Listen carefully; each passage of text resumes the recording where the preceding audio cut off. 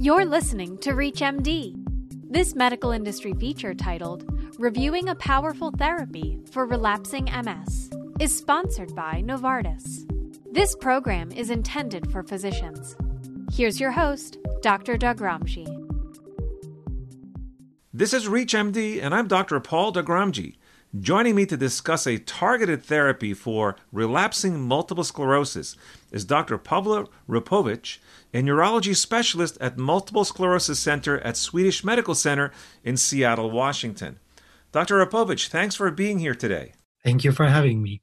So let's start off. What is KESIMPTA, and what is the indication for KESIMPTA? KESIMPTA is a CD20-directed cytolytic antibody indicated for the treatment of relapsing forms of multiple sclerosis in adults. These forms include clinically isolated syndrome, relapsing remitting multiple sclerosis, and active secondary progressive multiple sclerosis. Okay, and what is the recommended dosage of KESIMPTA? The recommended dosage of KESIMPTA is 20 milligrams that is administered by subcutaneous route, injection, first dosing at weeks 0, 1, and 2, followed by subsequent dosing once a month starting at week 4 at 20 milligrams by subcutaneous injection. And again, how is KESIMPTA administered? KESIMPTA is administered subcutaneously using a pre-filled sensor-ready pen once a month. The first dose is administered under the guidance of a healthcare professional. So sometimes there's some screening tests that healthcare providers do. So which screens should healthcare providers conduct prior to initiating KESIMPTA, and what should they be looking for? Prior to initiating KESIMPTA, the patients should be screened for hepatitis B virus infection because KESIMPTA is contraindicated in patients with active hepatitis B infection. That screening should include at least surface antigen and core antibody testing for hepatitis B, and perhaps other tests according to local guidelines. In addition, patients' serum immunoglobulins should be assessed prior to initiation of KESIMPTA. If serum immunoglobulins are low, a consultation with an immunology expert is recommended.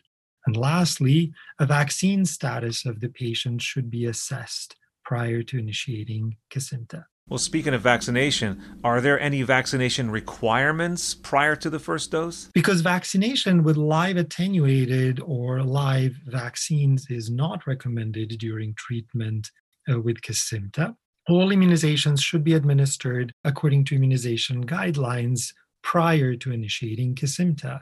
For live or live attenuated vaccines, those should be administered at least 4 weeks prior to starting KESIMPTA. For inactivated vaccines, those should be administered at least 2 weeks prior to KESIMPTA. Let's talk next about administration instructions. So what do you tell a patient about the administration of KESIMPTA? The KESIMPTA is administered by subcutaneous injection only. It is intended for patient self-administration. The instructions for use contain more detailed instructions on the preparation of KESIMPTA. KESIMPTA should be administered in the abdomen, thigh, or upper outer arm using an injection under the skin. Injection should not be administered into moles, scars, stretch marks, or other areas where the skin is tender, bruised, red, scaly, or hard. What are some of the warnings and precautions related to KESIMPTA? An increased risk of infection has been observed with other anti-CD20 B-cell depleting therapies. KESIMPTA has a potential for an increased risk of infections. If a patient is currently having an infection, administration of KESIMPTA should be delayed until the infection is resolved. Hep B virus screening should be performed, and those with active hepatitis B should not receive KESIMPTA. KESIMPTA may also interfere with the effectiveness of vaccinations. For that reason, all immunizations should be administered according to the guidelines prior to starting treatment with KESIMPTA. So what are the risks of infection associated with KESIMPTA? KESIMPTA has the potential for an increased risk of infections, including serious bacterial, fungal, or viral infections, including reactivations. The overall rate of infections with KESIMPTA was similar to patients who were treated with teriflunomide. This was seen in 51.6% of patients with KESIMPTA and 52.3% 7% of patients with teriflunomide.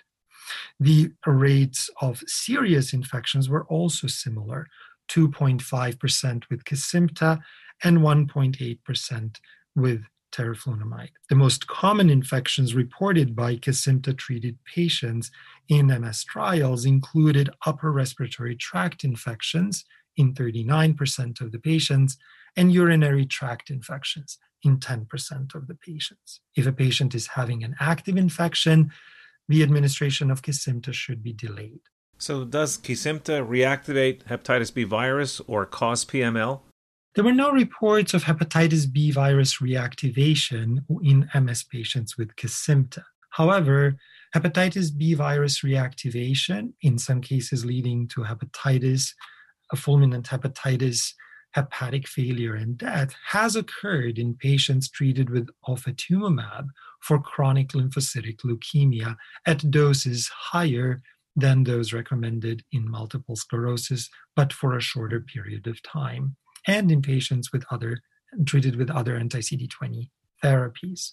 Although no cases of PML have been reported with KESIMPTA in clinical studies of multiple sclerosis, PML resulting in death has occurred in patients treated with ofatumumab for chronic lymphocytic leukemia at those doses that are higher than the ones in MS, but for a shorter period of time. In addition, PML has been observed in patients treated with other anti-CD20 antibodies. So if PML is suspected in a patient with multiple sclerosis, appropriate workup needs to take place and additional dosing of KESIMPTA needs to be held until that workup is complete. Let's switch next to injection-related reactions.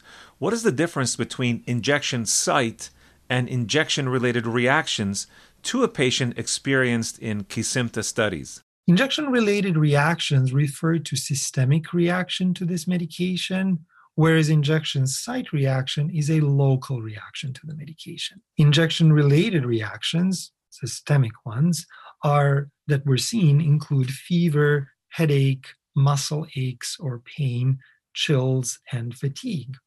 They most commonly occurred within 24 hours of the injection. They were most commonly seen following the first injection, and if they do occur, symptomatic treatment is recommended. 99.8% of these reactions were mild to moderate, and there were no life-threatening injection-related reactions in clinical studies. By contrast, local injection site reactions are localized, and they may involve redness of skin, swelling, itching, or pain. They were seen in 11% of KESIMPTA patients and 6% of teriflunomide patients. Sometimes in these types of medications, pre-medication may occur. Is pre-medication required prior to administration of KESIMPTA? Actually, pre-medication is not required prior to administration of KESIMPTA. Only limited benefit of pre-medication with corticosteroids, antihistamines, or acetaminophen was observed in MS clinical studies of KESIMPTA. However, if any reactions do occur, symptomatic treatment is recommended. Let's switch our attention now to adverse reactions. What adverse events were seen in KESIMPTA in the clinical trials? The most common adverse reactions occurring in more than 10% of patients treated with KESIMPTA, and more commonly than with teriflunomide, were upper respiratory tract infections, injection-related reactions, those are systemic reactions, headache, and injection site reactions, those are the local reactions. And what were some of the rates of common adverse events in KESIMPTA arm compared with the teriflunomide arm in clinical trials? So for upper respiratory tract infections, those were seen in 39% of patients with KESIMPTA and 38% of patients in the teriflunomide arm. The injection site reactions, local reactions, were seen in 11% of patients with KESIMPTA and 6% of patients with teriflunomide. Injection-related reactions, those are systemic reactions, were seen in 21% of patients treated with KESIMPTA and 15% of patients treated with teriflunomide. The most common cause of discontinuation for patients treated with KESIMPTA was low immunoglobulin M in 3.3% of patients. So what types of infections were seen with KESIMPTA in clinical trials? From the clinical trial experience, the most common infection seen with KESIMPTA was upper respiratory tract infection. So Dr. Repovic, what type of injection reactions were seen with KESIMPTA in clinical trials? So injection reactions that were seen in the clinical trials were grouped into injection-related reactions, which are systemic, and injection site reactions, which are local. The systemic reactions that were most commonly seen were fever, headache, muscle aches or pain, chills, or fatigue. The incidence of these was highest in the first injection. It was seen in 14.4% of the patients, but then it diminished so that by the third injection, less than 3% of patients reported them. The local injection site reactions, the most commonly reported of those were redness of the skin, pain, itching, and swelling, and those were predominantly mild to moderate in severity. Let's switch our attention now to immunogenicity. What is the risk of immunogenicity with KESIMPTA? In clinical trials, the anti-drug antibodies to KESIMPTA were very infrequent. They were only detected in 2 out of 914 patients. In general, there was no discernible impact of these anti-drug antibody titers on pharmacokinetics, safety profile, or B-cell kinetics in these patients. However, because there were so few patients with them, these data are not adequate to assess the impact of anti-drug antibodies on the safety and efficacy of KESIMPTA. So let's talk about drug-drug interactions. What kind of drug interactions should healthcare providers be concerned about with KESIMPTA? Combining KESIMPTA with other immunosuppressive drugs, including systemic corticosteroids, can lead to additive immune system effects, leading to an increased risk of infection. So these considerations should be taken into account when combining the use of KESIMPTA with any other immune-active medications. The interactions between KESIMPTA and other medicinal products have not been investigated in formal studies because this is a monoclonal antibody that is degraded through the patterns that do not involve the cytochrome P450 mechanisms or some of the other common causes of drug-drug interactions. Dr. Repovic, you mentioned monoclonal antibodies. Expound on that, please. What kind of molecule is KESIMPTA? KESIMPTA is a recombinant human anti-CD20 monoclonal antibody of the IgG1 type that induces lysis of cells that express protein CD20. Vast majority of these cells are B cells, although some minor population of CD20 T cells might also be targeted. It is believed that these cells play an important role in MS pathogenesis. So let's talk next about clinical pharmacology. What is the mechanism of action of KESIMPTA? The precise mechanism by which KESIMPTA works is not fully elucidated, but is presumed to involve binding to CD20 on the CD20 expressing cells, leading to the lysis of those cells, either through a complement-mediated process or antibody-dependent cellular cytolysis.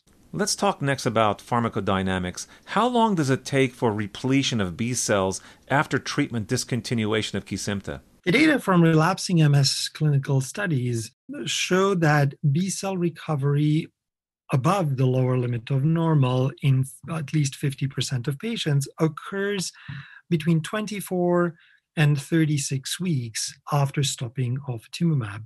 However, modeling and simulation of B cell repletion supports this data, predicting that the median time to B cell recovery is about 40 weeks after stopping KESIMPTA. And what is the effect of KESIMPTA on clinical outcomes in phase 3 trials?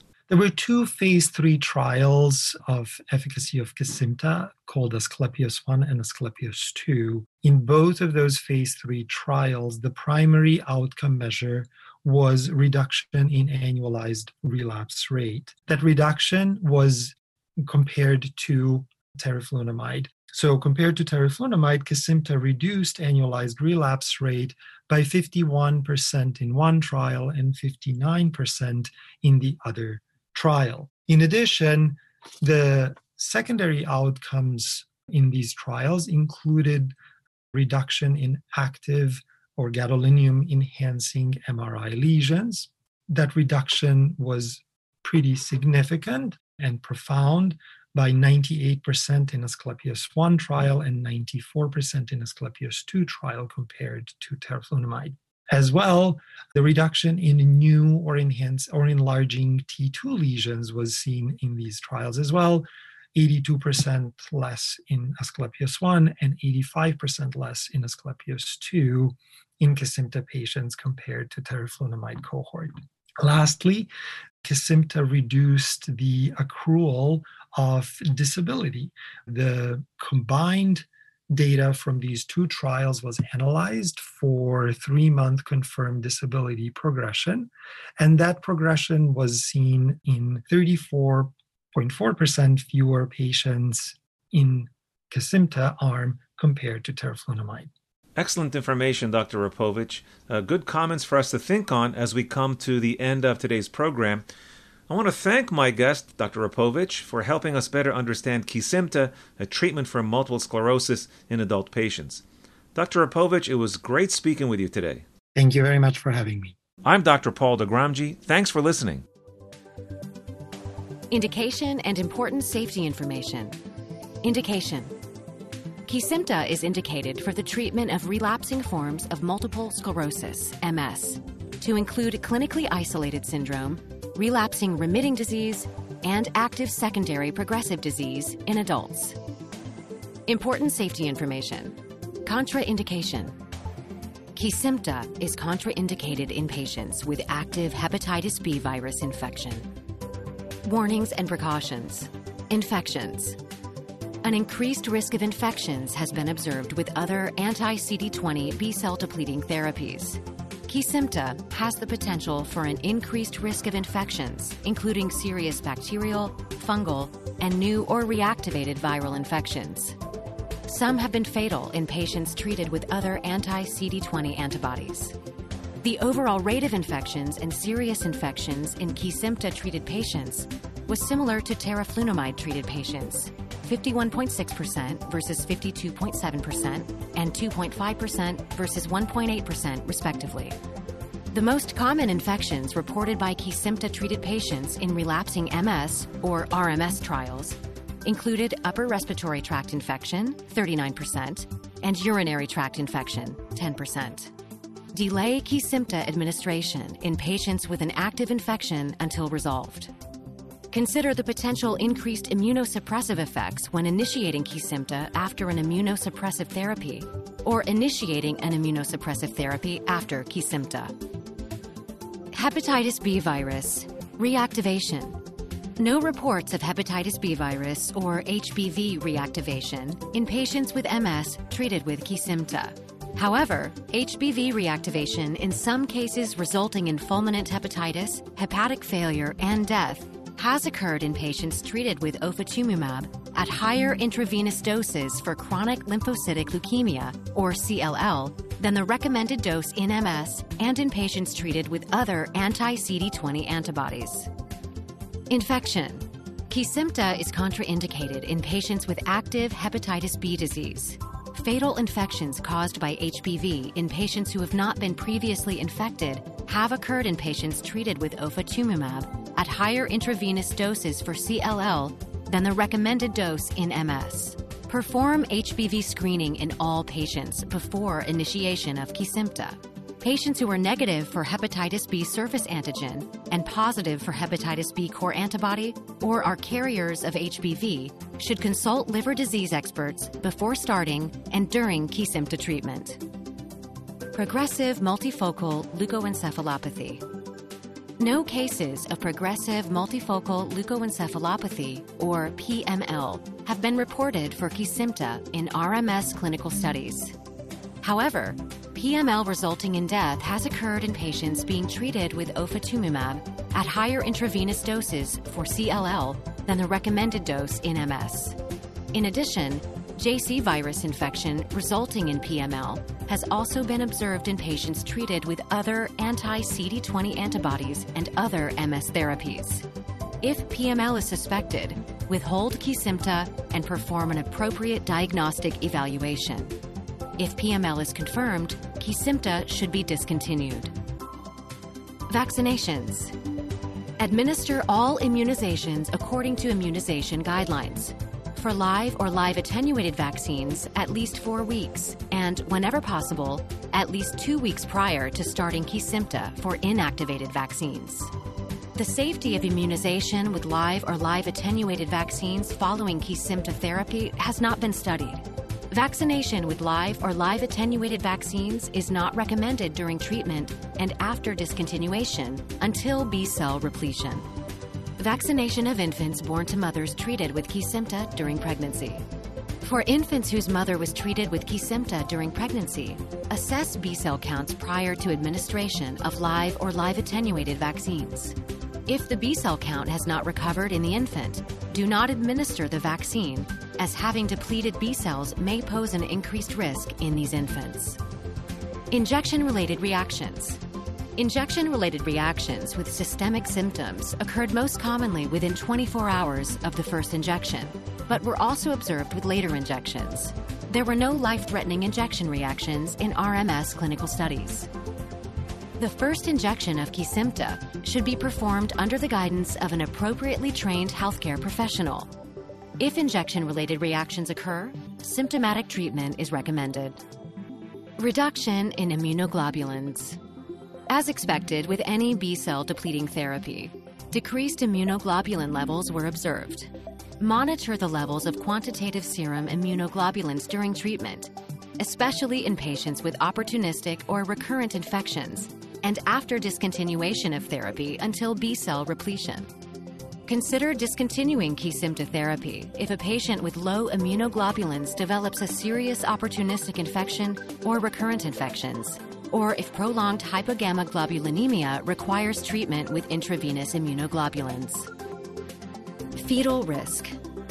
Based on animal data, KESIMPTA can cause fetal harm due to B-cell lymphopenia and reduce antibody response in offspring exposed to KESIMPTA in utero. Transient peripheral B-cell depletion and lymphocytopenia have been reported in infants born to mothers exposed to other anti-CD20 B-cell depleting antibodies during pregnancy. Advise females of reproductive potential to use effective contraception while receiving KESIMPTA and for at least 6 months after the last dose. Most common adverse reactions, greater than 10%, are upper respiratory tract infection, headache, injection-related reactions, and local injection site reactions. This program was sponsored by Novartis. If you missed any part of this discussion, visit ReachMD.com. This is ReachMD. Be part of the knowledge.